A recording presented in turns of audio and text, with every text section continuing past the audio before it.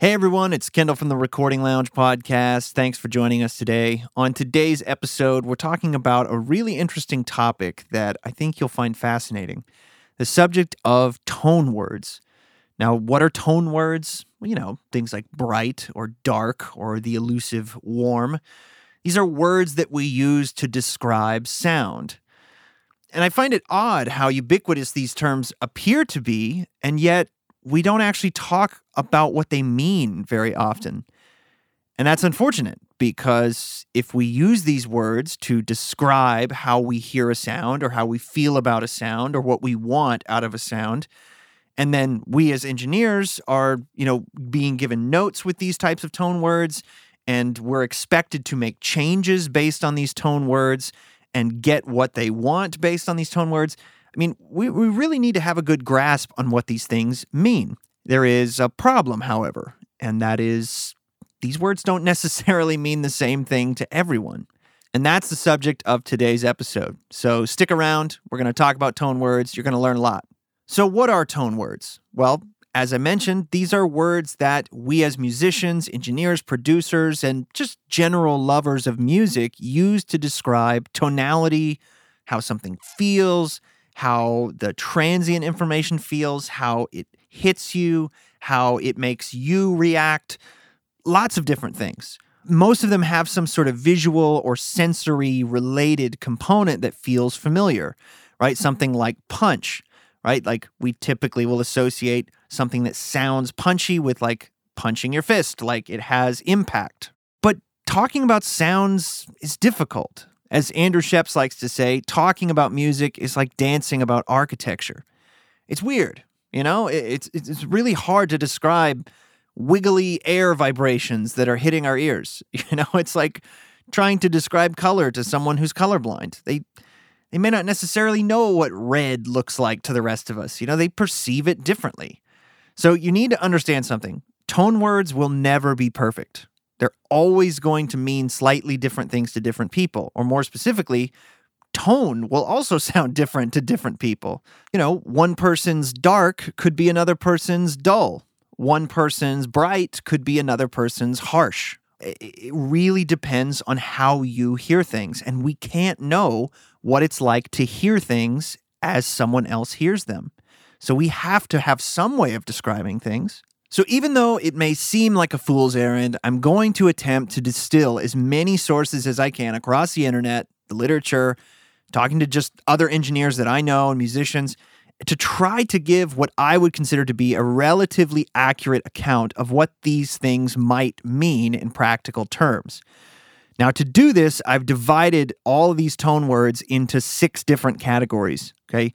Frequency descriptors, texture descriptors, spatial descriptors, density descriptors, emotional descriptors, and abstract descriptors. So in each of these categories, we'll break down some of the most common tone words used by engineers, producers, mixers, and artists, and talk about what they really might mean.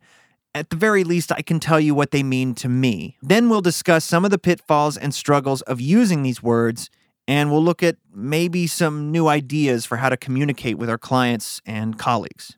So let's go for it. So arguably the most common way that we use tone words is to describe frequency content and tonality, right? We might say that a sound has a lot of X or needs more X or so on, right?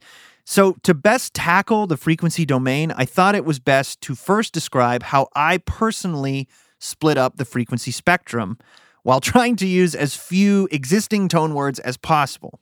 This might give you a better idea of what I hear when I think of these different frequency regions and give you specific frequencies to help you understand. So starting all the way down at 20 hertz up to about 40 to 50 hertz, this is what I would call the sub-region. This region primarily contains the low-frequency information of bass guitars, sub-synths, kick drums, low orchestral instruments like timpani, tuba. A 5-string bass guitar will be able to play fundamental tones down this low, like the low B string, which is 31 hertz, all the way up to a low E on a bass, on the 4th string, which is 41 hertz. Now, this region doesn't contain a lot of usable information on the majority of instruments, A lot of times it's just room rumble or noise or something like that. However, kick and bass and synths and things like that, they do actually have some usable information down here, some real musical information. So it's pretty common to filter out most of this on everything else so that you leave room for the few things that actually do have information in this region. Now, about 40 or 50 all the way up to 150 hertz, I call this the lows or the low end, okay? This area contains most of the fundamental tones in things like piano, guitar, organ, toms, still some kick drums, basses, and hundreds of other instruments, really. Now, there's not a whole lot of vocal information here unless we're talking about a bass singer, but there's plenty of good, strong, fundamental information for many instruments, okay? This is where you get the first harmonics of your sub-region. For example, if you have a kick drum tuned to 40 hertz, then your second harmonic will be at 80 hertz, right? So it's a pretty important region, even for instruments that come right below it, even in the very lowest of instruments, right? This is still a very important region. This is where most people perceive low end, is in this area. Like a lot of speakers can't produce much below 40 hertz. So I think the average person, even an untrained listener, perceives much of their low end in this, 40, 50 hertz up to 150 hertz. Between 150 hertz and 400 hertz, I call this the low mids. Now, this region contains a lot of second harmonic of many of these low instruments. For example, open A string on a regular electric guitar is 110 hertz. That second harmonic is 220, as well as many of the fundamentals of higher instruments like violins, voices, trumpets, snare drums. And this is one of those regions that we end up cutting a lot from.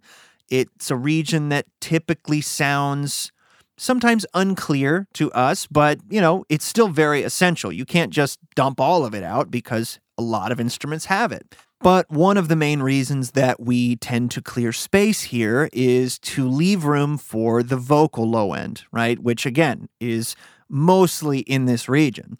And so we're often carving out space from other instruments to leave plenty of room for the full low end of that voice.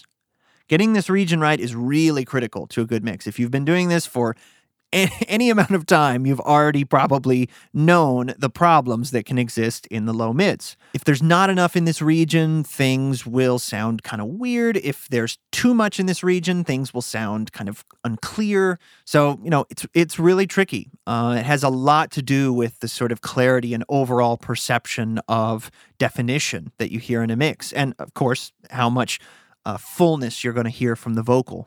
So from about 400 hertz all the way up to 2 kilohertz, I call this the mid-range. Now, I know this seems wide, but that's just how I see it. The mid-range is where basically everything exists. And yes, it's mostly harmonic information, but there are still some really important fundamentals in this region, played by higher parts of pianos or organs or electric guitars, but also some really high strings, flutes, cymbals, things like that. This region is absolutely crucial to making the overall character of your mix and of the instruments themselves actually come through. This is where so much of the information that separates a guitar from a piano resides. This is really what defines how an instrument sounds. Now, of course, an instrument does have low end and probably has top end, but the difference between a guitar and a voice and a piano is so much embedded in its harmonic information.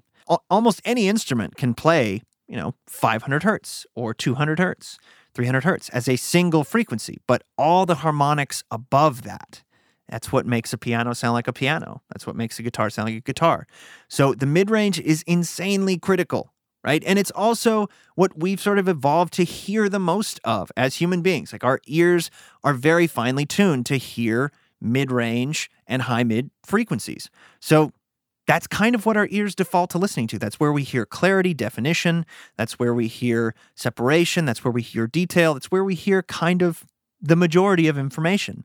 The lows and highs are also important, but our ears are also a lot less accurate in the lows and highs. It heavily depends on the volume that we're listening. It heavily depends on, if we're listening really loud, we're going to hear more lows and highs. If we're listening really quiet, we will really struggle to hear lows and highs. But the mid-range is a little bit more constant, and we're a lot better at hearing it.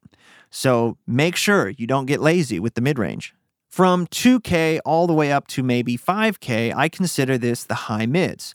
Now, this region is also responsible for a lot of the texture and character of the sounds, but it's also responsible for a lot of audibility, forwardness, clarity. Again, it's mostly harmonic information. Very few instruments actually have fundamentals up at 2K, other than maybe the absolute highest octave on a piano or on a pipe organ, or things played by like the highest soprano instruments. This is, again, probably right around that most sensitive region of our hearing, which is between like 1 and 4K. And again, so kind of the upper end of the mids, but then the high mids, definitely very sensitive to our ears. It's very finicky to work with. Just like the low mids, if you don't have enough, things will sound strange. If you have too much, they're going to hurt. So a little too much or not enough is going to throw the whole mix off. From 5K all the way up to maybe 12K, I consider this the highs or the high end. Now, this region is basically all harmonic information. There are some things like whistles and pipe organs that can kind of produce some fundamental information up here. It's pretty impressive, but this region is responsible for much of the clarity, detail, definition, and kind of, as Dave Pensado would put it, the trendiness of a sound, right? If something is from this era, it might have more or less top end. It's a great region. We love to hear it. It helps things sound more clear and audible. But again, too much and things can sound a little harsh or a little too loud or a little too processed or something like that. But still a very important region. And so much of this is determined by, the sound of the source, the sound of the microphone, the sound of the preamp. But overall, most instruments will have some kind of information here. It doesn't mean it's necessarily useful, but most instruments, even bass or guitar, they still have some information up in this 5 to 12K region. You might decide to cut it out, but they're still going to have some information there. And finally, from 12K to 20K, I call this the air region. And this is something that a lot of people will call it, but this region is a bit elusive. It's virtually all harmonic information from things like cymbals, vocals, and other acoustic instruments with usable information in the highs. Most adults over the age of 30 can't really hear much above 16, 17K anyway. However, this region is still useful for adding a bit of extra high clarity or detail to a sound. They call it the air region, probably because it doesn't really sound like any particular tone or like notable frequency or note. You know what I mean? Like it more so just sounds like you're adding this sort of hi-fi detail to your sound, making it sound, giving it some air. It's hard to describe. But still, if you don't have enough information up here, things might sound a little unclear or dull. But that's up to you, how much you want to add, how much you want to remove, filter out, add more of. It can be really, really great, or it can be really bad. I tried my best to use as few tone words as possible, or at least the ones that most of us understand, like clarity or detail, but man, even then, you can't escape it. Even the terms lows, mids, and highs, those could be subject to confusion. On a technical level, it simply means lower frequencies have a lower number of cycles per second, and higher frequencies have a higher number of cycles per second. But I can bet that most audio engineers or maybe musicians tend to think of low, mid, and high almost like structurally, right? Like low to the ground and mids in the middle or highs up high. Even a drum kit is set up this way, right? Bass drum and floor tom are near the ground, rack tom and snare, and cymbals are up high. In many sound systems, the subs are on the floor and the mains are up high. In studio monitors, the woofer's on bottom and the tweeter's on top a lot of time. I must admit, thinking too hard about this will kind of get your head spinning. So don't stress out too much. There are good reasons for all these things, but it is an interesting coincidence, and it's so hard to talk about sound without using these terms because we're trying to describe wiggly air with words. It's difficult. Okay, so now that we've established our basic frequency regions, I want to start getting into the tone words that describe these regions. These are terms that you've probably all heard. I'm going back through the beginning, through each frequency region, and we're going to talk about the tone words that would be associated with a lack or an excess in that region. So let's go back. The sub, okay? If there's not enough information in the sub region, people might describe it as sounding thin or weak, not having thump or rumble, or even just not having sub, Something might not sound heavy or deep. However, to some people, if you have a lack of information here, it might sound tight or clean or articulate, right? Like if you say something has an articulate sub, then it doesn't have an excess of this very low frequency region, okay? These frequencies can be really powerful down here, and left unhinged, they can make for a pretty rumbly experience. So if there is too much in this region, it might be described as, something like rumbly or subby or even muddy. Somebody might describe the bass as being flubby or flabby, and that's a little bit more of a texture thing or a transient kind of quality, but they might just say it sounds unclear, or they might just say there's too much.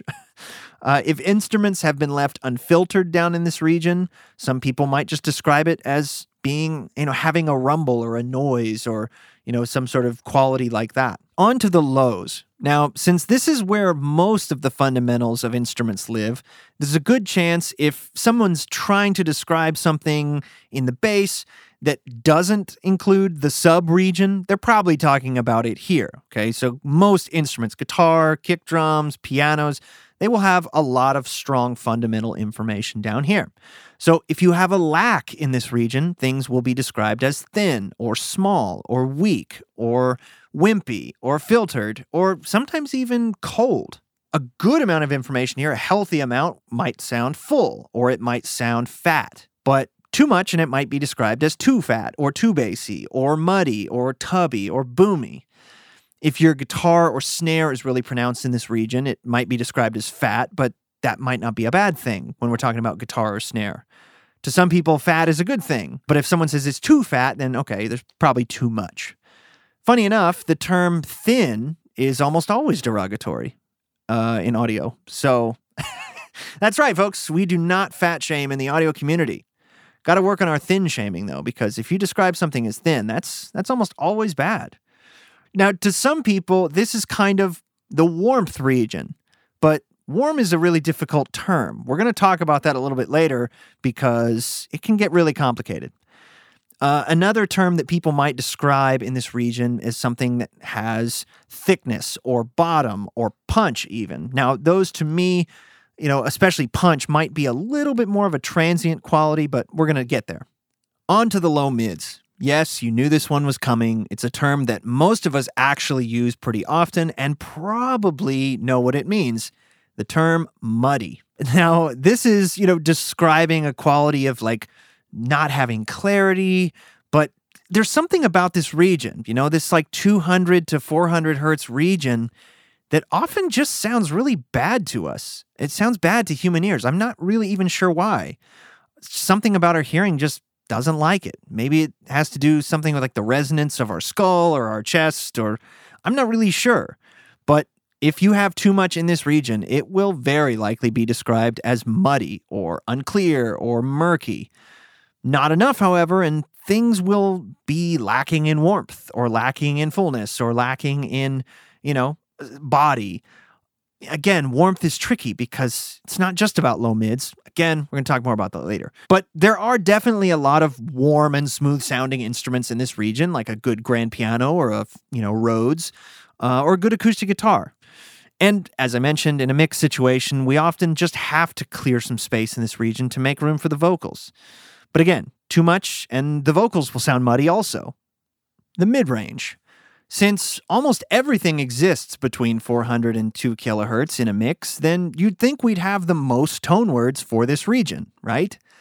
Well, no, not really. Unfortunately, even though it's probably the most densely packed region in a mix, we don't really have a lot of great descriptive tone words to describe it. It's kind of funny to me, right? One thing is pretty well known. If we have a lack of mid-range, things will probably be described as scooped. And if there's a lot of mid-range, I kid you not, probably the most common term that we use is mid-rangey. Which is so funny to think about now doing this episode, but I say it too. If something sounds mid-rangey, it means it's got a lot of mids. I guess. Now, I suppose with scooped, you might describe this as sounding hollow or distant almost. If there's too much mid-range, you might describe it as being forward or boxy. Another one that people might use is being brassy or throaty, in some cases nasally. Too much like 1 to 2K, someone might say is like telephonic or, like a telephone sound or maybe megaphone. On the lower side of this region, 400 to 500 hertz in some instruments can provide some warmth on certain sounds. And very squarely in the middle of this, from like 500 to 1K, this is what I like to call the vocal region. And not just because there's a lot of like vocal information here, but because when there's good information here, it has sort of like a vocal quality or a very expressive kind of quality. Like an electric guitar is a great example. If you're playing a great lead line on electric guitar through a distorted amp, you're probably going to have a healthy amount of like 600 to 1K. It's a great region, and it's nice because it's not too low to where it starts to sound muddy, but it's not too high to where it starts to sound harsh. This is a really cool region. It can make things sound really forward, really expressive. But, sort of on the opposite side, sometimes for things like rhythm guitars, you have to cut in this region to leave room for the lead vocal, right? That 500 to 1K sort of area. Now, we're going to talk more about texture words a little bit later, but one that I really like for the mid-range is knock, okay? And when I think of knock, I think of, like knocking on wood. There's this sort of quality of transient in the mid-range that to my ear just sounds like that. It sounds like a woody kind of knock, say on a kick drum or a snare. And it's not just that those instruments would necessarily have a steady state, like a lot of mid-range, but there's actual transient information in the mid-range. That's a different thing. Now, when the mid-range as a whole, like 400 to 2K, when this region is right, the mix is probably going to sound pretty balanced. One could argue that mixing is primarily about getting the mid-range balances right. Again, since, almost everything exists here, since this is the most sensitive kind of region of our hearing, that mids and high mids. If you get it right, then you probably got the mix right. Hard to disagree with that. On to the high mids. Now, as mentioned, this is probably the most sensitive part of human hearing, the part that our ears really respond to. And so many of the words in this region have a negative connotation, but it's not always the case. If you have too much in this region, it will probably be described as harsh or edgy or piercing or nasally or fatiguing, cutting or biting. However, if you get this region right, something might be described as being defined or present or forward or being aggressive or having a lot of character. Sometimes that's a good thing if something's aggressive or has edge, right? But too little in this region and things might sound kind of soft or distant or not aggressive or buried. Buried is a term in the audio world that is fairly common, and it often just means you can't hear it that well. If something's kind of buried in the mix, it's like it's not really there. It doesn't really seem like it's there. It's kind of out of sight, out of mind. And again, just like with the low mids, this region is really tricky to get right. Too much is too much, and not enough is not enough. The high end, okay? So not enough in this region, and your sound will likely be described as dark or dull or unclear, distant, maybe buried again. Too much, and it will probably be described as bright or harsh or zingy or piercing or brittle or even present. To some people, this region is extremely harsh. Some people are really sensitive to this high region, especially on things like vocal sibilants or cymbals. On certain acoustic instruments, this region might be described as giving articulation or clarity or detail or shine, especially on like stringed instruments, acoustic guitars, things like that. Too much, and things might be described as sizzly or shiny, too shiny, right? They might have a scrape or a sort of sandpaper quality. Again, we're going to talk more about, the transient information, but too much information in the transients will probably sound, clicky or, again, kind of sandpapery or grainy. If you have a low pass filter down in this region, it might make something sound lo-fi, right? Some of our most common tone words describe the state or quality of the high frequency content. It's really interesting to me how many of the sort of commonly known tone words are generally associated with this, right? Things like dark or bright or sizzle. You know what I mean? Like, we generally know you're probably talking about the high end. That's really interesting to me. A little bit more on this later. And lastly, the air region. Now, this region doesn't have many tone words associated with it, but rest assured, if this region is totally absent from your recording, things will probably be described as being dull or lo-fi or filtered or maybe even dark.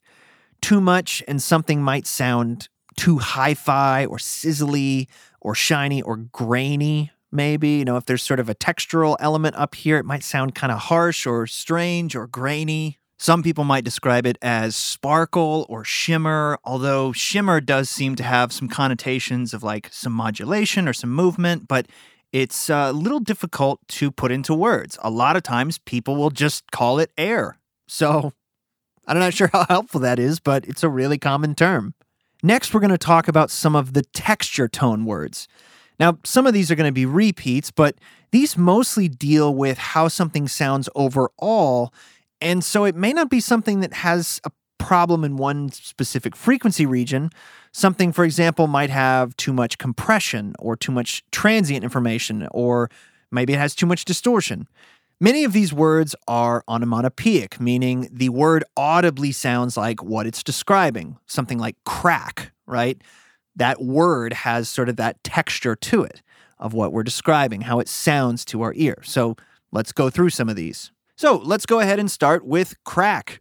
So typically, if something has a lot of crack or too much crack or not enough crack, it means that it has a certain transient quality, usually in the high mids or maybe right in the mid-range, where it feels like that word sounds. Crack, right? Fuzzy. Typically, this means that something has a certain distorted quality to it, maybe like something like a fuzz pedal for a guitar.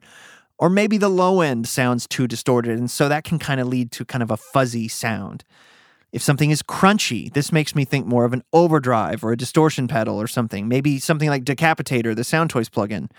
I tend to think of like sort of a medium gain kind of thing, not something that's like heavily distorted, but something with just a little bit of crunch. Now, not enough to where somebody might call it destroyed, which is another tone word, which probably means something has a lot of distortion or extreme distortion. Now, similar to crack, we have smack, and smack typically means something about the quality of attack in the high mids or highs or both, but sometimes in the mids. A lot of times it's just how hard that something appears to be hit. If something's got a lot of smack or crack, then it's probably going to sound like it was hit hard.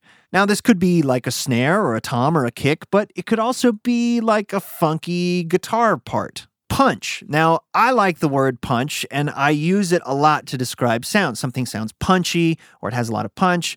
Punch to me is kind of a low, mid, even mid-range thing.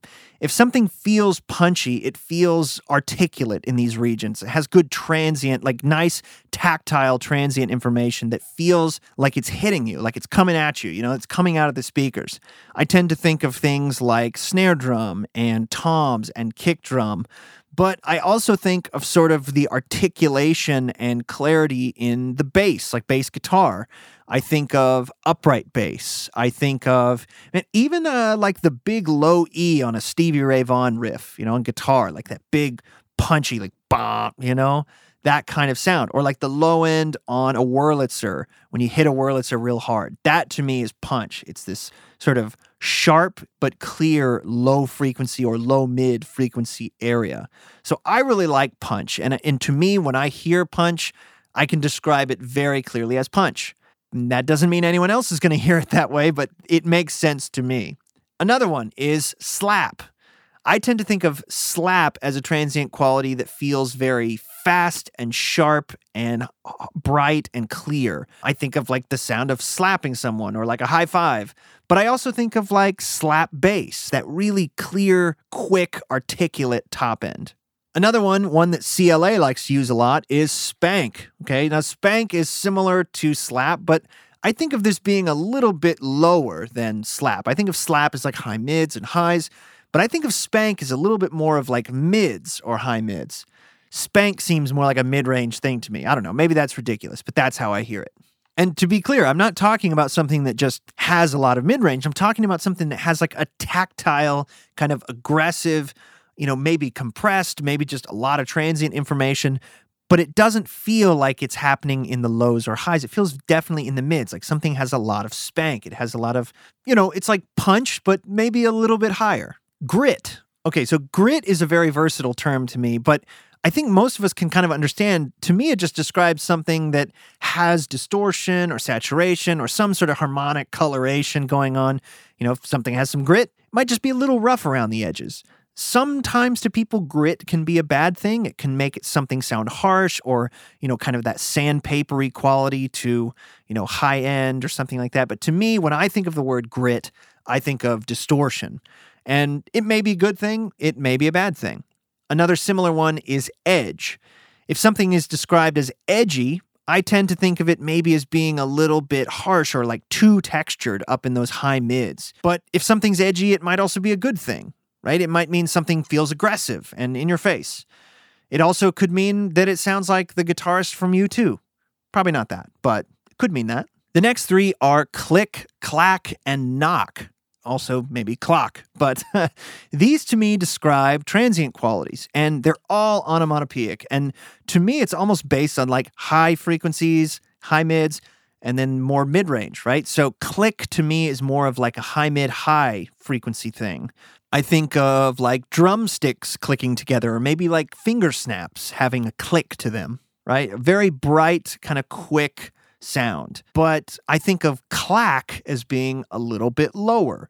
I think of hitting the rim of a bass drum, or maybe like the sound of a snare side stick, or hitting the side of a drum, a little bit lower than a click. And we've already talked a little bit about knock, but again, I think of knock very much in the mid-range. I think of a sort of woody quality, something that sounds like good kick drum with a lot of mid-range. And again, part of it is a frequency thing, part of it is a transient thing.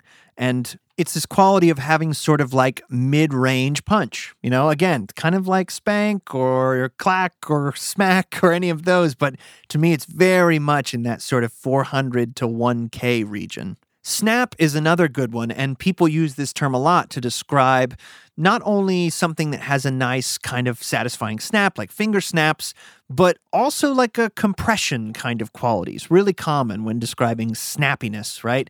Something is snappy, I think of almost like snapping a rubber band, right? What that sounds like, that kind of aggressive, quick, but very satisfying kind of sound. So if a snare is really snappy, or if the drums sound snappy, to me, that's generally a good thing. Unless somebody describes it as being too snappy, then it might just be a little aggressive. But I often like the word snap for describing drums. If the compression is letting that transient come through and it's pretty quick and it's, maybe quite a lot of compression, you get this great kind of snap out of your snare drum. A couple more words to describe like distortion might be buzz or buzzy. If something describes something as buzzy, they could actually just be describing like noise, like there's a noise on the line, like an electrical noise. But to me, they could also be describing sort of like a distorted high frequency area or high mids. Again, maybe that means they like it, maybe they don't. Doesn't necessarily mean it's bad. And then grainy. Now, grainy is a little bit tricky, but to me, if something is grainy, it has some distortion or some sort of quality in the highs, not so much the high mids. Like I think of buzzy more in the high mids, but grainy to be in the highs. Almost like you've got a bit crush plug-in on or something that messes with those highs and makes them sound kind of sandpapery and harsh to the ear. But yeah, I very much think of grainy as being a high frequency quality. Now, here's a term that a lot of people use, but we all kind of have different definitions of it. Smooth. Okay, so it's really common. Something that maybe isn't very hard on the ears or overly bright, overly harsh, not too much high mids, but it's not very specific. Okay, smooth could also be kind of a quality of compression. Something sounds smoothed out or smoothed over. It could also be a negative connotation. If something sounds too smooth, then maybe it sounds like, too polished and clean or something like that. It's a hard word to describe. So don't assume that it necessarily is good. On a vocal, it might be a good thing, but on a metal guitar riff, it might not. A word that's related to smooth is creamy, and this is something that's hard to describe. I mean, to me, it's basically the same thing as smooth, except maybe describes like a more compressed quality to the sound, maybe more compression in the high frequencies. It's just something that not only is smooth, but has a very satisfying kind of compression to it. And while we're on that topic, squishy is another term that is often used for compression. If something is too squished or squishy, we're probably talking about compression or limiting, right? Maybe too much compression or maybe a good amount. Maybe we like the squishiness of it. But a lot of times to me, if something is described as squishy, then it's a negative connotation. It means that, maybe the compression is too obvious. Maybe we need to blend in some of the dry signal. Maybe it means that something doesn't sound clear or articulate or punchy or, it doesn't have that good kind of transient punch that I'm looking for. It sounds kind of too compressed. Two other terms that are often used to describe things are hard or soft. If something has sort of a soft quality, these are fairly easy to discern. It's kind of like smooth, right? But they might be describing the transient quality of a sound, or at least how that appears to hit them when they listen to it. Like if a kick drum sounds too soft or feels too soft, maybe it doesn't have enough attack, enough high frequencies, maybe not enough mids, maybe it wasn't played hard enough, or maybe the kick beater was too fuzzy, it wasn't like a felt, it was more of like a soft fuzzy beater. But if something sounds too hard, maybe it has too much attack, or it has too much high mids or mid-range. Something that maybe they played with a plastic beater and they should have played with the soft beater on the kick drum. That's just the type of imagery that comes out when I think of those two terms. And lastly, two terms that I actually use a lot, that people tend to use a lot, and they can kind of be confused for certain things, but I'll tell you what they mean to me, okay? These two terms are boxy and papery. Now, when I think of boxy, I tend to think of almost like a cardboard box kind of sound, like a transient kind of quality in something, or, like a knock kind of sound that I don't like, right? It's like, I like knock. I like when a kick drum has knock, but I don't like when a snare drum sounds boxy. Kind of a fine line there. But to me, I think of boxy as being, very much in like the 300, 400, 500 region, whereas a lot of times knock is a little bit higher than that, 5, 6, 7, 800 region maybe. But a lot of times the knock is good and the boxiness is bad, okay? Now, papery is a similar term, and it's a term that I actually use a lot to describe snare drums. Now, if a snare drum sounds papery to me, it sounds like you're hitting a piece of paper, which is like this kind of high frequency smack or something, or sizzle that doesn't sound good to me. So papery is generally not a good thing to me. Sometimes it is. Sometimes it's really cool. But sometimes that means like the snare drum head was too loose. Other times it means you just have too much bottom snare mic, right? If something sounds like papery, it's got a lot of sizzle from the snare drums. Might not be a universal term, but I actually kind of like it. That's how I use it. Now, the next category of tone words is spatial descriptors. And these things are generally describing where something sits in the stereo field, but also just in three-dimensional space. Most of the time, people agree on these things, but not always. I've got a story, I'll tell you a little bit about that later, but in general, most of these are visual and pretty easy to understand, and some of them are just kind of factual, like if something is on the left, then it's in the left speaker, right? Or more in the left speaker. So it's like, well, that's pretty obvious. You can't really debate about that. Let's talk about some of these. We have left and right. This should be pretty obvious. Narrow and wide, right? If something takes up a lot of space in the stereo field, it goes very far left and very far right, you'd call it wide. If something doesn't take up a lot of space, you might call it narrow. Now, we also have things like small and big, right? Or small and large, big and small, right? These are tough because they could mean a lot of things. They could mean they take up a lot of sort of frequency space, but they also could mean they take up a lot of spatial region, like height or width or depth.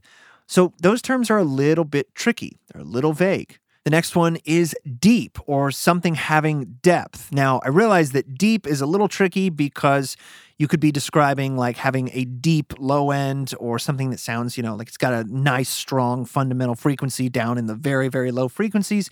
I get that. But when we're talking about spatial, terms, I'm talking about something having a lot of depth. And to me, that's pretty obvious. Something feels like it's back there, right? In front of me. If I'm looking forward, it feels like it's back there, right? I tend to think of the front of the mix, like near me, is like near my face.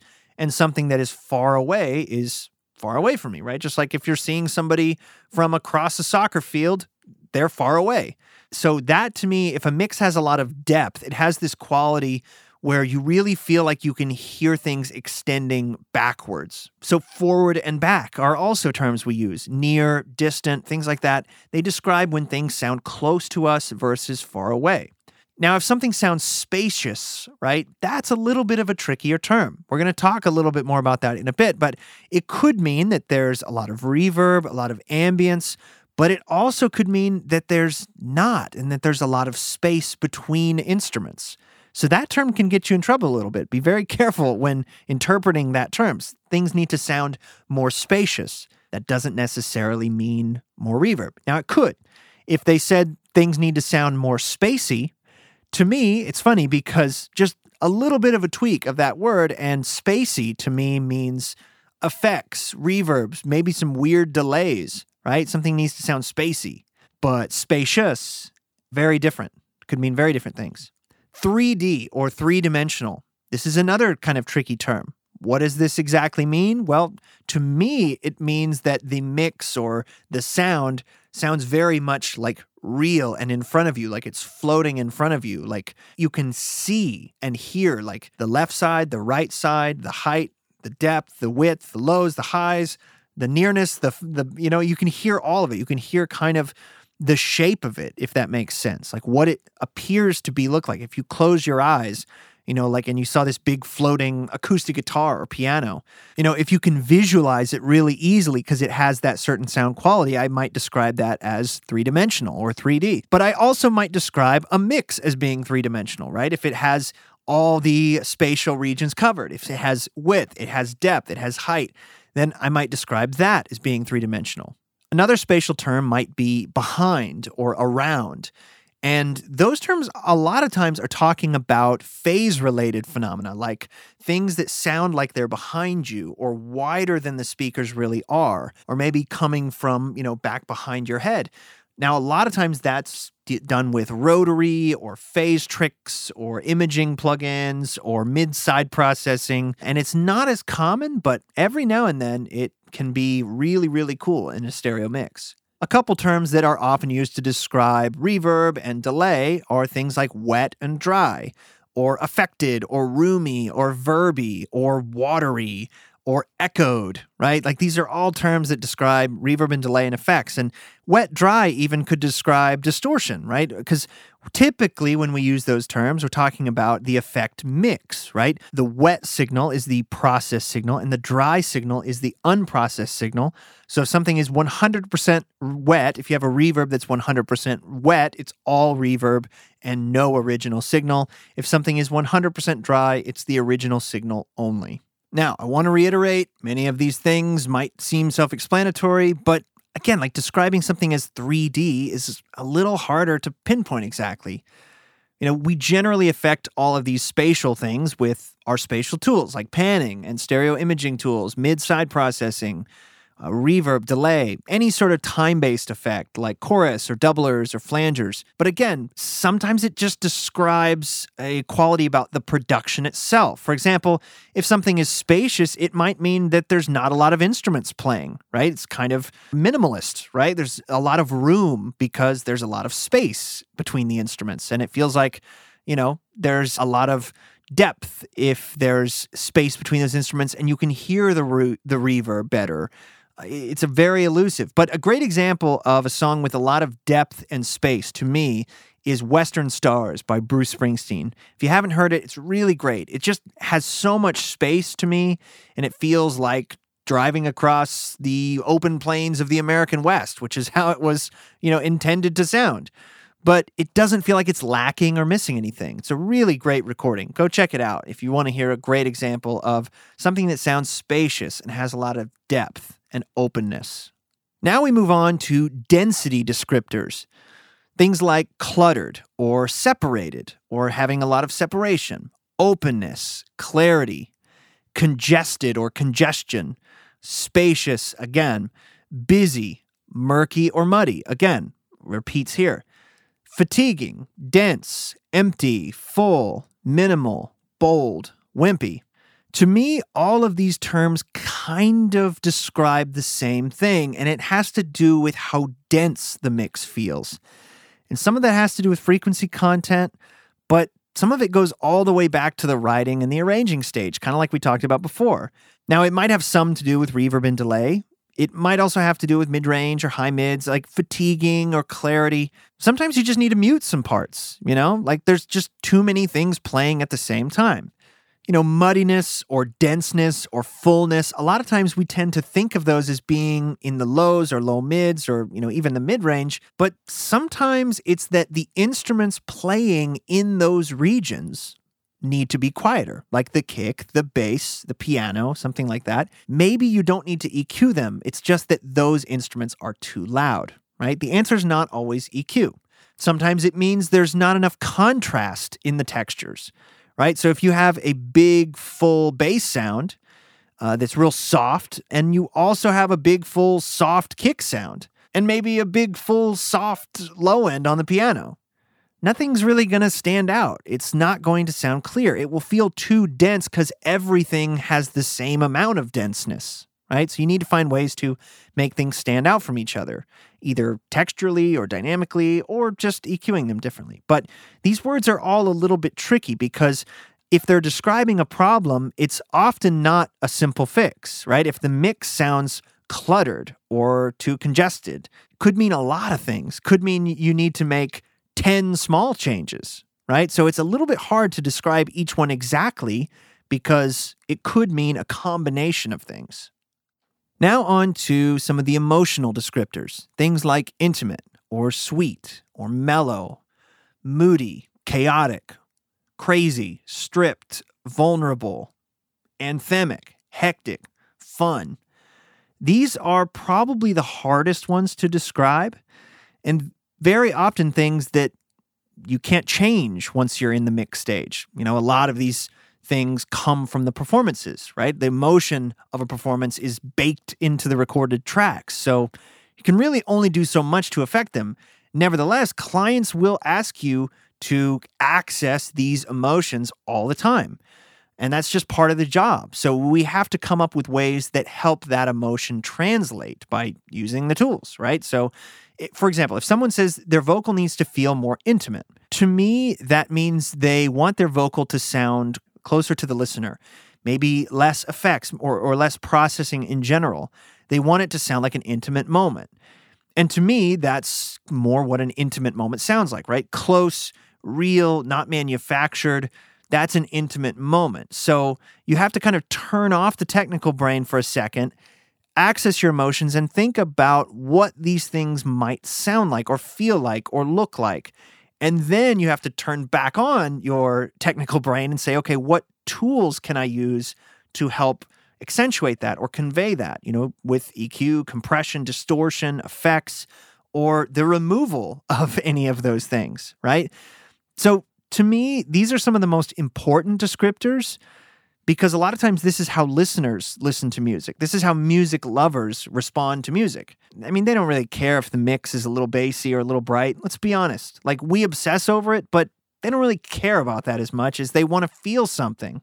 And hopefully, the artist's performances were full of emotion and they did their best to convey all these things in the raw tracks. If they want the guitar to feel aggressive, then they played aggressively. If they want the vocal to sound sad, then they sang it in this way that's just heart-wrenching. So much of that has got to be on the raw tracks. We can't deny that. But there are still a lot of things that you as the mixer can do to showcase, accentuate, highlight certain emotional qualities.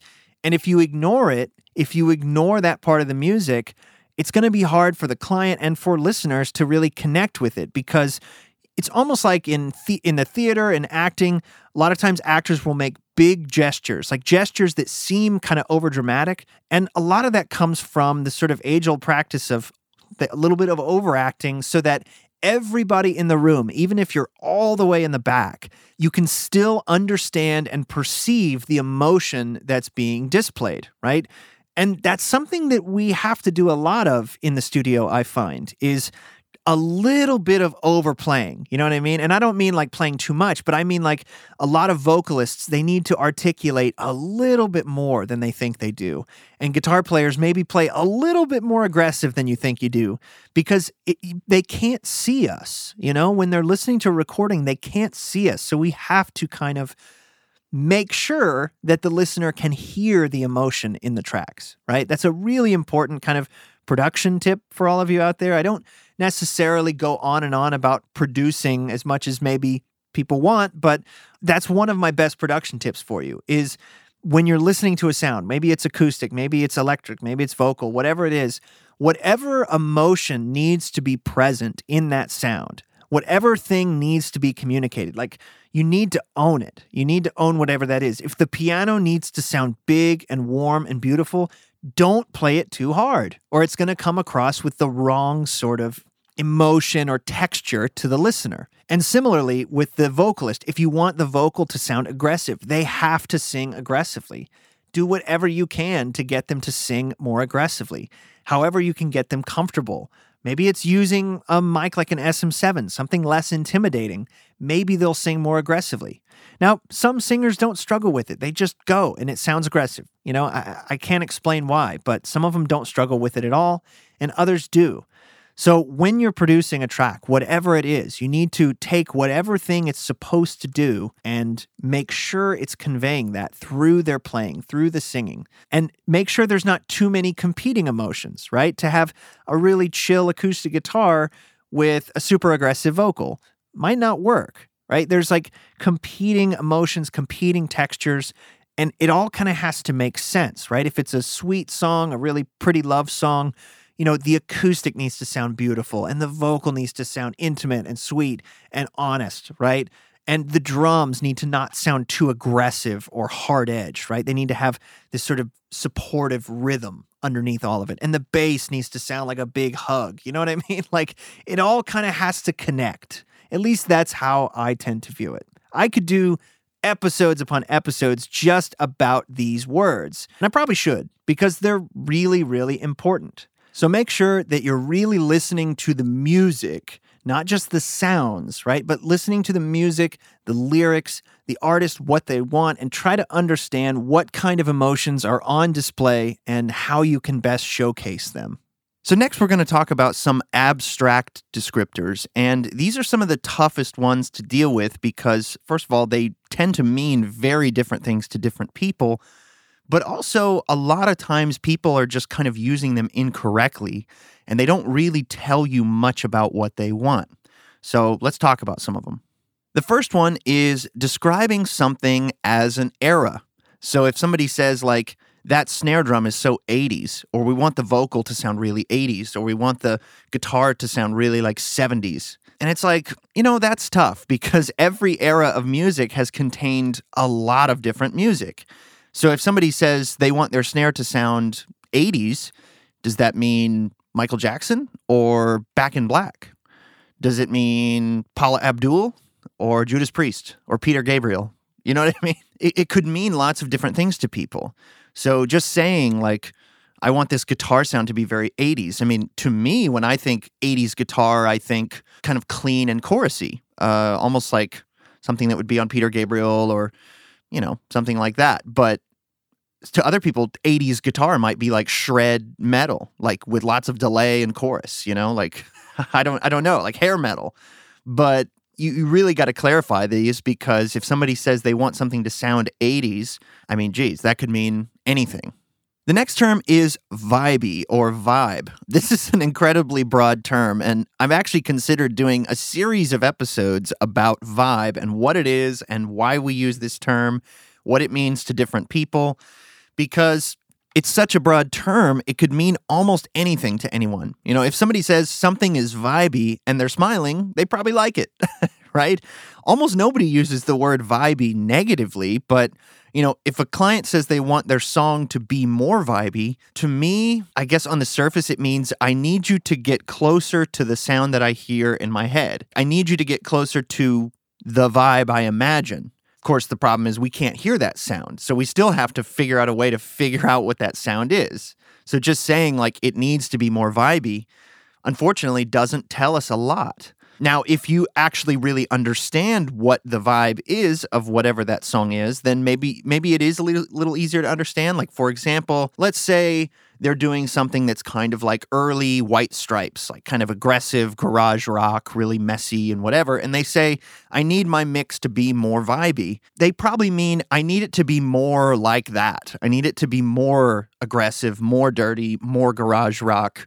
Regardless, if somebody talks with this term, you need to have good conversations about what they really mean. The next one is modern or vintage or retro. Again, these words can mean very different things to different people depending on even how old they are. To young kids today, retro might be 80s and 90s, but people my age, retro might be 70s or 80s. People a little older than me might be 60s or 70s, It's totally relative. And does that mean they want it to sound old or like lo-fi, like degraded or vinyl type effects? Does that mean they want it to sound more processed or less processed, brighter, thinner, fatter? I mean, what does it mean? I mean, for example, Steely Dan's Aja is old. It's an old record, but it was way ahead of its time. It sounds very high fidelity. But then a modern band like Wilco makes records that to many people sound retro. So it's not necessarily that new records sound new and old records sound old. I mean, some people are really good at getting kind of classic vintage sounds now. Sharon Jones and the Dap Kings put out great records that have a definite, like, kind of old school vibe. That wasn't done a long time ago. So again, these terms could mean anything. Doesn't even begin to consider the fact that the songs that they have written might sound modern regardless of how you mix it. There's no real way to make a real modern rock song sound like a retro rock song. You know what I mean? If you want your Foo Fighters song to sound like Led Zeppelin, it's going to be tricky because it doesn't sound like an old classic rock song, right? There are different types of writing styles. There are different types of vocal styles that you can't just fake it. Whereas, like, take, for example, that band Greta Van Fleet. They try to capture that sort of classic 70s, very Zeppelin-y kind of vibe, but they also write songs like that. They play, instruments and have tones that are like that. The vocalist has definite inspiration taken from that. And so it works, and it's probably easier to get a recording that sounds like that because they are doing that. But trying to just force it, I don't think that really works. So, there's not a real easy way to make a modern song played with modern instruments, played with, modern style music applications and modern vocal techniques sound old. It kind of has to be all cohesive. It has to all make sense. So be very careful with these terms, modern or vintage or retro or new. They may not necessarily mean what you think they mean. And some of them, even if you understand what the band wants, some of them might not really be possible to get. Never say never, but it might be difficult. The next one is lo-fi or hi-fi. Now, these terms are a little more concrete than modern or vintage, but they still could mean a lot of different things. Lo-fi or low fidelity is typically associated with the poor quality of machinery from early days of recording. So things like distortion, filtering, weird modulation, noise, and sometimes just kind of like bad sounding, right? That's like low fidelity. And there's a spectrum, right? Like super low fidelity would be like a pretty rough, bad sounding recording with all of those things. And high fidelity would generally be associated with like, a really nice recording, right? Something done in a high budget studio with nice gear and, top of the line equipment. So if somebody says they want something to sound lo-fi, the trick is really just how far on that spectrum do you go? If they say this mix sounds too hi-fi, it probably means it sounds like too good. It sounds too polished and you can hear everything a little too well and it doesn't seem to sound natural because of that. So a lot of times people, especially right now, like lo-fi stuff is really trendy. So it's important to kind of understand some of the references they have. How lo-fi are they really talking? How much do you really want to go that far in the mix? Now, again, in my opinion, almost everything when it comes to these tone words should be handled as close to the source as possible because the source is king, and we always want to try to be on the correct path for the record at all times, right? So if somebody says they want their record to sound lo-fi, you probably shouldn't record that acoustic guitar with your nicest tube mic, going through your nicest preamp. You probably should record it with like a dynamic mic going into a cassette recorder or something, that has to be kind of done as you go. And it's much easier to do that than it is to fake it after the fact. Okay. I promise you, it's much easier. And even still, you probably shouldn't be recording the nicest sounding acoustic that you have. That acoustic should probably have some older strings, or it should probably be kind of crappy sounding if you want it to sound lo-fi. Likewise, if they want it to sound hi-fi, it's like, well, the source better sound amazing, and you probably should record it as well as possible.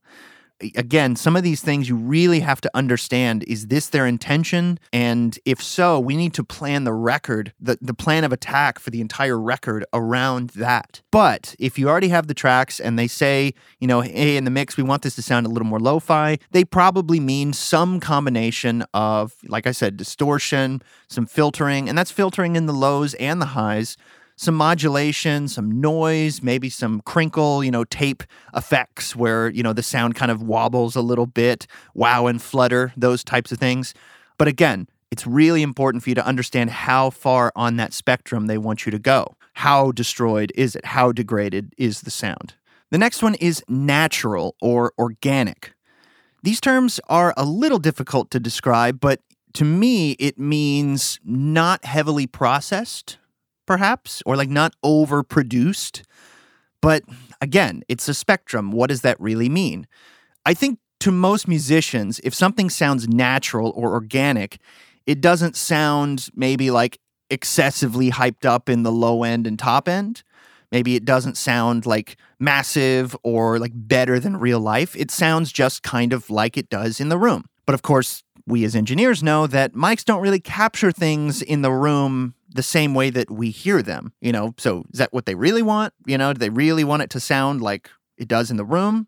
Did you record it that way? Is there an element of low fidelity involved in this? I don't know exactly. To some people, they're talking about EQ, but in other ways, they're talking about effects. If something is natural, it probably doesn't have a lot of effects on it, right? Effects like delay and reverb are only so natural in real life, most of the time, they're not super obvious to us in real life. Maybe room reverbs, but not so much like plate reverbs, or spring reverbs, right? So again, very dangerous terms that could mean a lot of different things to different people and could really affect how you approach a record completely. You might use different microphones placed differently on different sources if they say they want their record to sound natural or organic. Versus they want their record to sound modern, you might mic things differently. You might use more close mics on drums or whatever. This can highly affect the way that you make a record. So it's really important to try to get an idea of what they really mean. Okay, so the next one is the tape or tube or analog sound. Now, this one is frustrating to me, and it's one I have to rant about a little bit because, in truth, these don't really mean what people think they mean. There's no singular sound of tape or tubes or analog, but this is kind of a commonly held belief, especially with, musicians. And ironically, it's often held by people who haven't worked with tape or tubes or lots of analog gear. So let's tackle each of these kind of individually. Let's talk about tubes or the tube sound, or this needs to sound tubey. I mean, people tend to describe something as tubey when it sounds like maybe smooth or slightly compressed or distorted or maybe slightly rolled off in the high end or something. But in reality, this has nothing to do with tubes. I mean, take, for example, a Marshall JCM 800 versus a Fender Princeton. These amps both use tubes. Heck, they both use 12AX7 preamp tubes. But they sound completely different. A U67 has a tube, and so does a C12. So does a 251 and a U47. But do all those mics sound identical? No. An LA2A has tubes, but so does the Thermionic Culture Vulture. Those don't sound the same. They don't even do the same thing.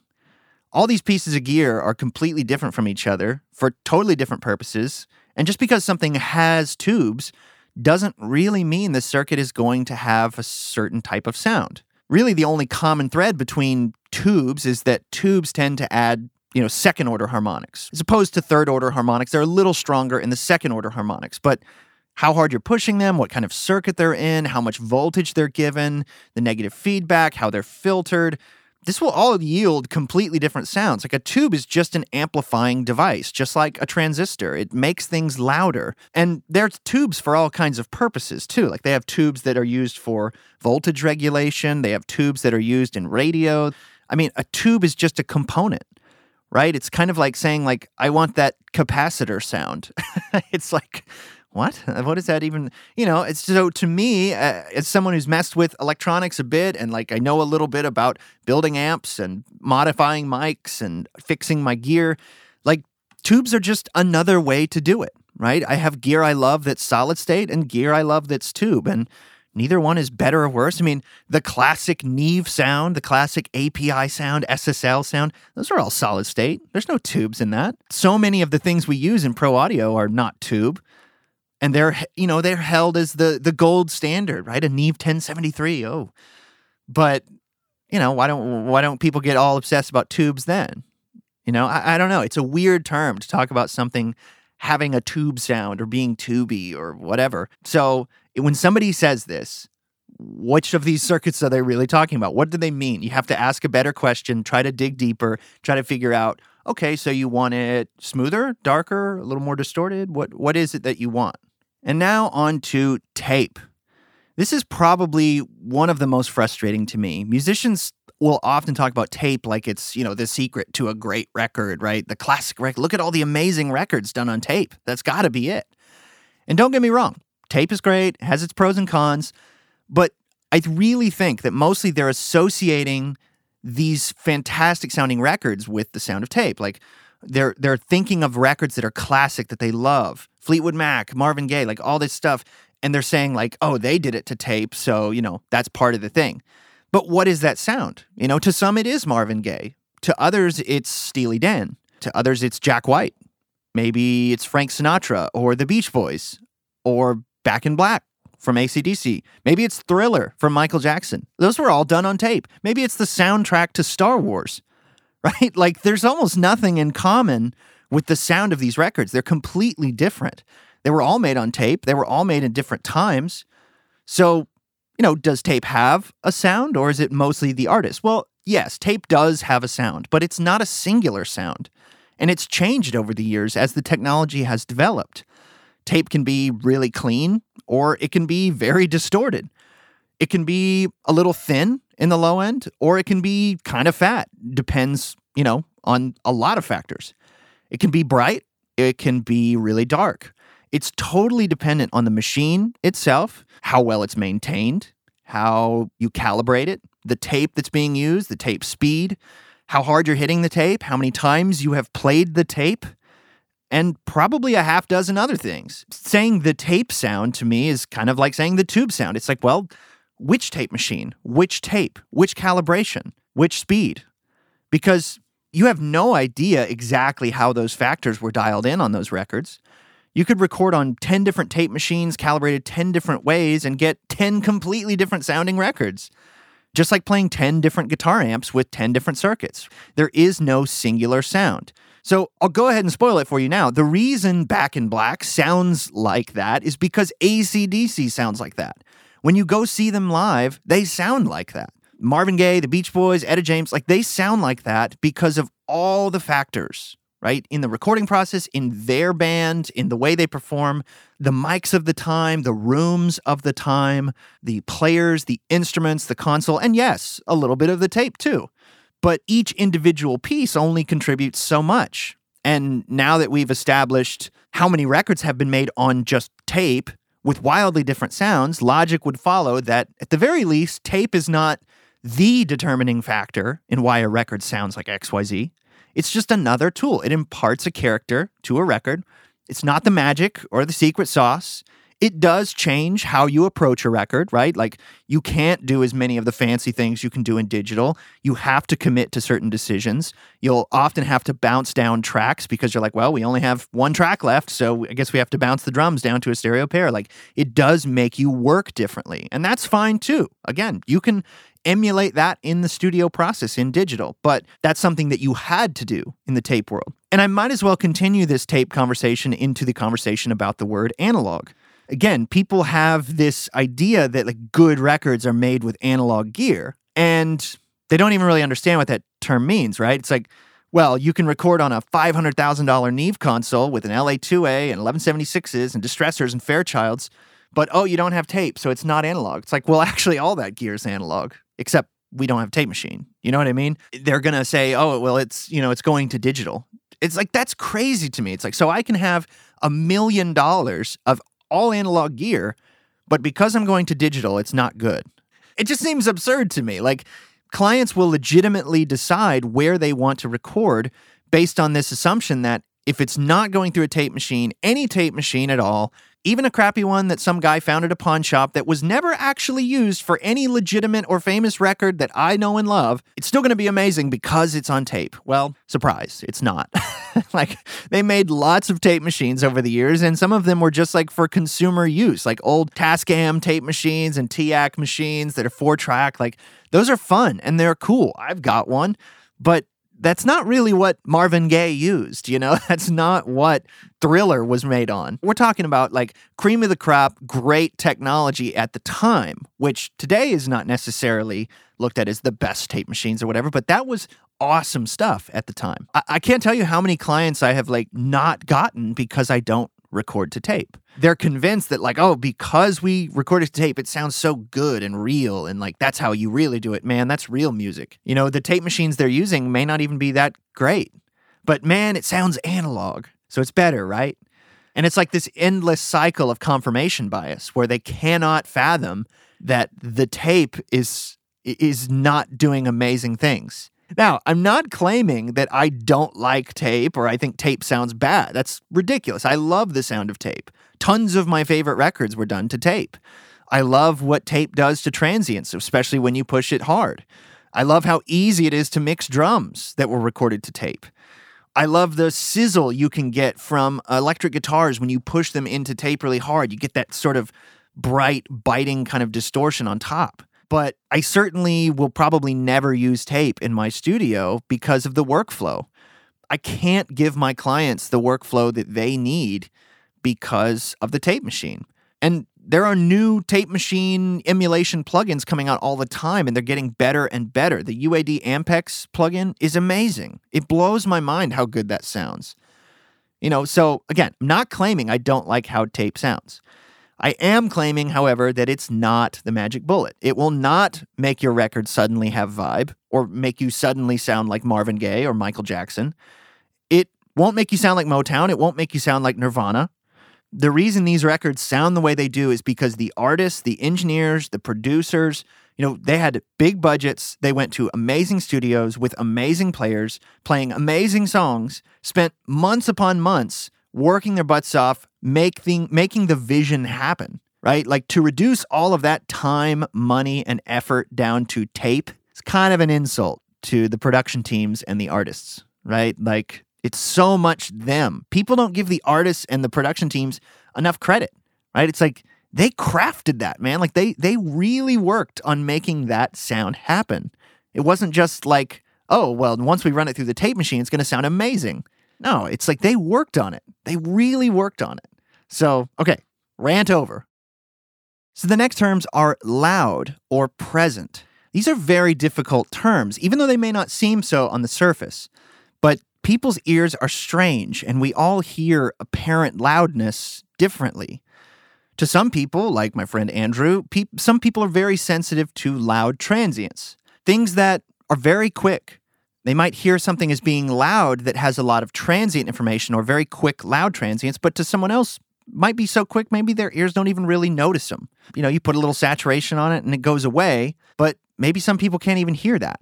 Other people are more sensitive to certain frequency areas than you are. So if your ears are really sensitive to 2K and their ears are really sensitive to 3K, and the guitar has a lot of 3K, they might hear that guitar louder than you do. To some people, especially guitarists, they tend to think of the term presence, or if something is present, almost like they think of the presence knob in their amp, which will mostly affect highs and high mids. But to others, if something is too present, it just means there's too much of it. It's too loud. It sounds like it's everywhere. It's swallowing the mix. Take your pick. So my advice for you on these is to substitute the term loud or present with the phrase, I'm hearing more than I want to. In the mix, you need to investigate why that might be. It could be a tonal thing. It could be as simple as a volume change. But, you can't assume that it's simple or that it's complicated. Maybe you do just need to turn the fader down a dB and you're good. But it could be deeper than that. It could be too bright. It could have too much mid-range. It could have too much low end. It depends. Like, nobody uses that term presence or even loudness the same way. And it depends on the system they're listening on, it depends on their ears, it depends on their preferences, right? That's another thing that you have to overcome. We all have different preferences and biases, especially if it's toward our own instrument. I was just talking about this with a friend of mine who's a drummer and a mixer, and he sent me a mix to listen to, and the drums were really loud, and I was like, the drums are too loud. And he was like, really? And we started talking about it. I was like, yeah, I do the same thing. I'm a guitar player, and I tend to mix guitars a little too loud. And so it's common that people will tell me to turn the guitars down, because that's just how it is sometimes. Like, we are biased to the things we know and like. And, if I grew up listening to mostly rock music with loud guitars, I'm probably going to mix the guitars a little loud. And that's not necessarily the right thing for the music. Like, if we're talking about like a pop song, doesn't necessarily need loud guitars a lot of times. And I have a problem with mixing guitars a little too loud on pop stuff. A lot of times the guitars are supposed to be real subtle. So that's something you have to be aware of as well as your own bias, your own preference when examining, is this too loud? And finally, the elusive warm. Warm is really difficult. On the surface, it could mean having a lot of low end or low mids, maybe not too much high mids or highs, but it could also mean harmonically rich in the mid-range. It could also mean harmonically simple in the mid-range. A vintage guitar, for example, it might be just as bright as a new guitar, but because the wood has dried up, it's been smothered in cigarette smoke and finger oil over the years, it doesn't resonate as freely or as easily than what it would when it was new, which means the high-end and high-mid frequency resonances are not as numerous, so that ultimately translates to a more fundamental focused sound with less complex harmonic information. So to some, this sounds like warm. But to others, warm is just a complete fabrication. They have this idea in their minds, kind of like analog or whatever, that warm means like the tape thing, or, they might say that like a vintage Les Paul is really warm. When in reality, like if we're talking about like empirical measurements that you can prove, like a lot of those old Les Pauls have those hand-wound PAF pickups that are super low output, and they're pretty bright compared to a lot of like hot modern pickups. It's like people have this sense memory from thinking about a recording of a vintage Les Paul playing vintage tones on vintage records. Not that they're actually evaluating the sound of the thing as it is, but rather what they think that thing represents. Another good example is old drums. People will say that like vintage drums are so warm and fat, but in reality, a lot of times they're not. Very often they're kind of mid-rangey or have quite a bit of knock in the mid-range. So sometimes warmth is more mids and not a whole lot of fatness or brightness. Now, I can pretty definitively say that if something has a lack of lows and low mids and an excess of high mids and highs, it will probably not be described as warm. So there's that. But beyond that, you have no real way of describing exactly what they mean by warm. Moreover, how you get something warm is an entirely different matter. In many cases, the best way to get something to sound warm is to use a warm sounding source, right? If you want a warm guitar tone, then make sure that it sounds warm coming out of the amp, regardless of how you might mic it. You could mic it with a really bright mic, but if it's really warm at the source, it will sound warm.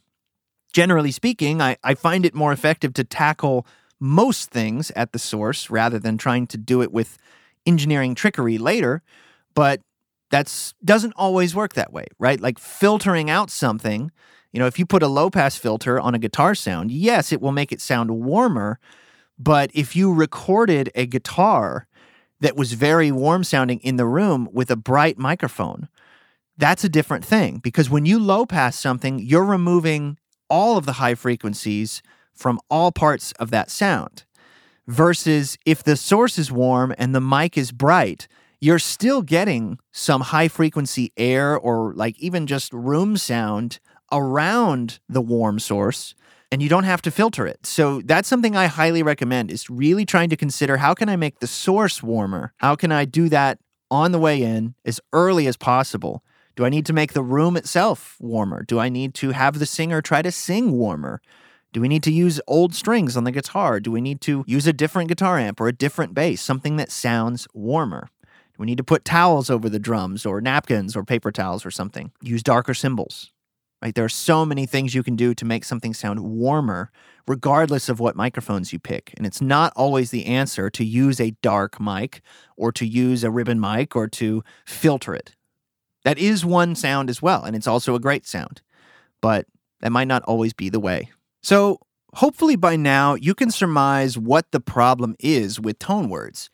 Many of these terms mean many different things to many people, and contrary to the point of these words, sometimes they don't tell us anything about the sound. And part of this comes back to a lack of understanding, a lack of communication within the audio community. But I really think the biggest part comes down to how we hear things as individuals, and we're trying to express it, and we just don't know how. For example, if a sound has too much above 1K, right? There's just an excess of everything above 1K. What would you call it? So your initial thought might be bright, but it does depend on what that sound source is. If it's a bass guitar, there's probably not going to be a lot of high frequency content. There's not a lot of like 7K on a bass guitar. There might be, but, it definitely might have more to do with like the 2 to 4 kilohertz content. But looked at another way, if your bass guitar was really harsh, let's say, someone might hear that as sounding thin or lacking warmth or lacking body. They might think a bit about what it's lacking, not about what it has too much of. And part of that depends on their ears, how they hear it, but it also depends on how loud the instrument is in the mix. So, for example, if the high mids are just barely poking through the mix, someone might call it thin because they're not feeling the low end supporting what is very audible, because, the high mids have the clarity that you need, but you're not feeling that low end. But say it's the other way around. Say that your low end is situated really nice with the kick drum and the bottom end of guitars and keys, whatever. It sounds really nice, but the frequencies above 1K are really cutting through, like excessively.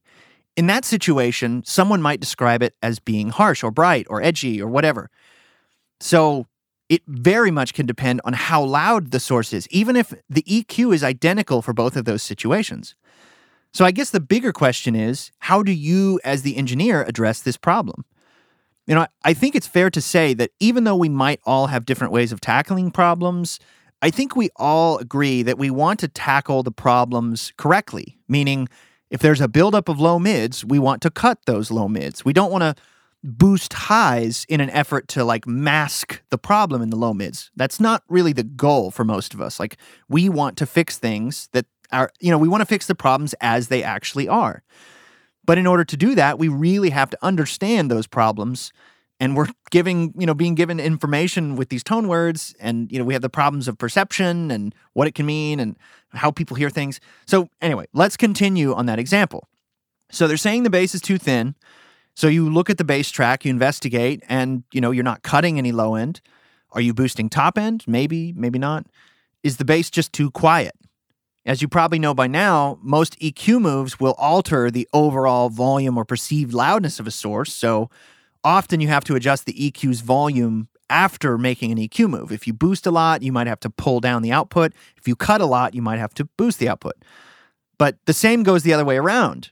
Sometimes the answer is to turn up the bass and then see if it's too bright and then cut some top end. It's my belief that how you handle these types of situations, what makes you the type of mixer that you are. Do the pros handle these situations better than you do? Maybe, maybe not. But I do believe that, if nothing else, the pros have had more decades of ear training. So they know when they hear the bass and the client says it sounds a little thin, they know, okay, it's not actually thin, it's too bright, so I'm going to darken it up and turn it up.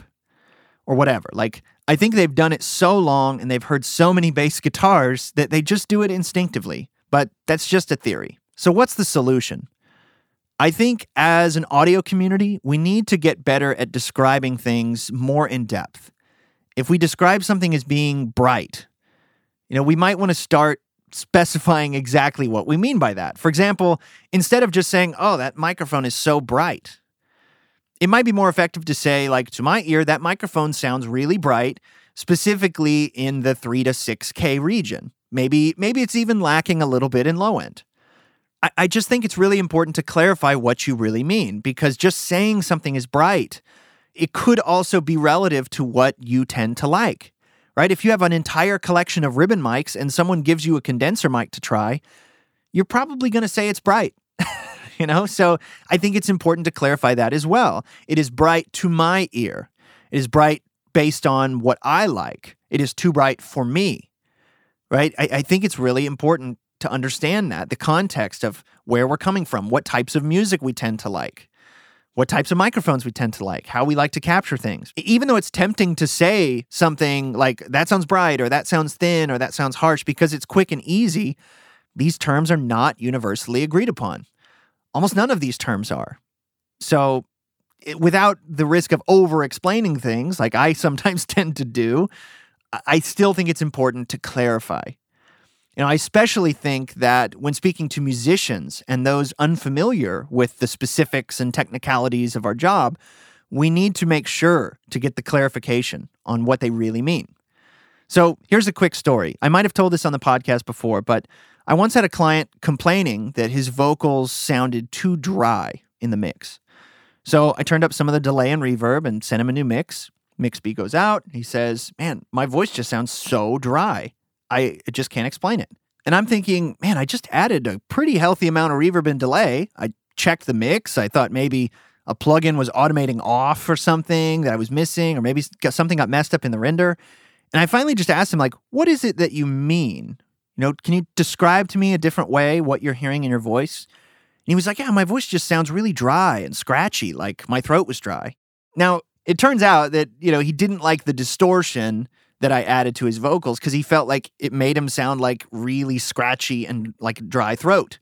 He wanted to sound smooth and full and, quote, warm. I know it seems kind of ridiculous to us audio people. Like, you would think that pretty universally we agree on wet, dry. Like, that's a very common term. It's on guitar pedals, it's on processors, it's on plugins. We tend to all agree. If something is wet, it has a lot of effects. If something is dry, that's literally what it's called on the plugin. You know what I mean? Wet, dry mix. You would think it's universal, but to this client, he wasn't even thinking about that. Another story about this is I had a client one time. We were working on a song. It wasn't done yet. We weren't in the mix stage, but he was sitting back here in my studio and he was like, man, this song just sounds too bright. And I was like, okay. And I started like EQing some things and filtering out some overheads and some of the bright elements in the mix. And he's like, oh, man, I just don't know why, but I feel like the song sounds really dull now. And I was like, well, I was making things darker because you said they sounded too bright. And he was like, oh, no. I mean that the song sounds too happy. It sounds too like upbeat and I want it to sound more melancholy. It sounds too bright now. So he wasn't talking about EQ or tone. He was talking about how it felt. So you got to be really careful. It doesn't matter how universal you think a term might be. They might not mean what you think they mean. So you really have to be careful with some of these terms. You really have to clarify. And maybe it is exactly what you're thinking, but maybe it's not. So when speaking to artists and clients, musicians, I think you need to take extra care to find out what they mean. This, to me, usually takes the form of them saying something like the bass or vocal, guitar, whatever, sounds a little XYZ. Insert tone word here. They might even go on to give a description of how you should fix it. For example, like the bass sounds a little thin. Can you add some low end? Now, first you have to consider, do they really know what they're talking about? After all, that would be a pretty easy solution. Just do exactly what they asked for and you're done. But in reality, I usually go and check out the track, let's say the bass, and I look at the processing, the things I'm doing, the things I'm not doing. How's the mix level? Is it loud enough? Is it too bright? Is it too mid-rangey? If I need to turn it up, do I need to compensate by making another move? And from there, you as the mixer decide how to fix that problem. Now, what happens if you disagree with the note or you don't hear what they're talking about? Honestly, there's no other option than just asking for clarification. Can you describe what you're hearing or not hearing a little bit more? What is there a reference track you can show me that has the kind of bass that you're looking for? Anything like this. It's simple conversation that can often yield some really interesting clarifications. Don't shy away from it. Don't be too prideful to ask for it. It doesn't take that much time. Just be very careful with these types of tone words and make sure you understand what the client really means. So, in summary, I realize that tone words are always going to be around. I realize they're always going to plague the process and make some things easier and some things harder. I realize that in many cases, among like-minded individuals, they are the fastest and easiest ways to describe how something sounds. But I also realize their flaws, and you should too. So never be afraid to ask for clarification from fellow engineers or from clients about what they're saying. And also don't be so prideful that when making declarations about how something sounds, you're ignoring the fact that you might be hearing it wrong too. You might be the one hearing it differently. You might be the one who's biased, based on your own preferences. Realize that is very possible. So I hope this episode has been informative, interesting, has given you a lot of things to consider about tone words and the problems with tone words. If you have any questions or comments, please send me an email, recordingloungepodcast@gmail.com. Make sure to check out the website, recordingloungepodcast.com, as well as the YouTube channel. That's youtube.com/recordinglounge. If you're interested in becoming a Patreon supporter, you can check out patreon.com/recordinglounge. And that's Patreon, which you can donate a certain amount per episode. You'll only be charged when I come out with new content. And doing so will also get you access to cool Recording Lounge quick tips that are only available to Patreon members. So these are short episodes that have additional cool little quick tips that I couldn't necessarily turn into a full episode of the Recording Lounge, but they're still cool, important information. So I hope you have a good rest of your week, good rest of your month. I will talk to you next time.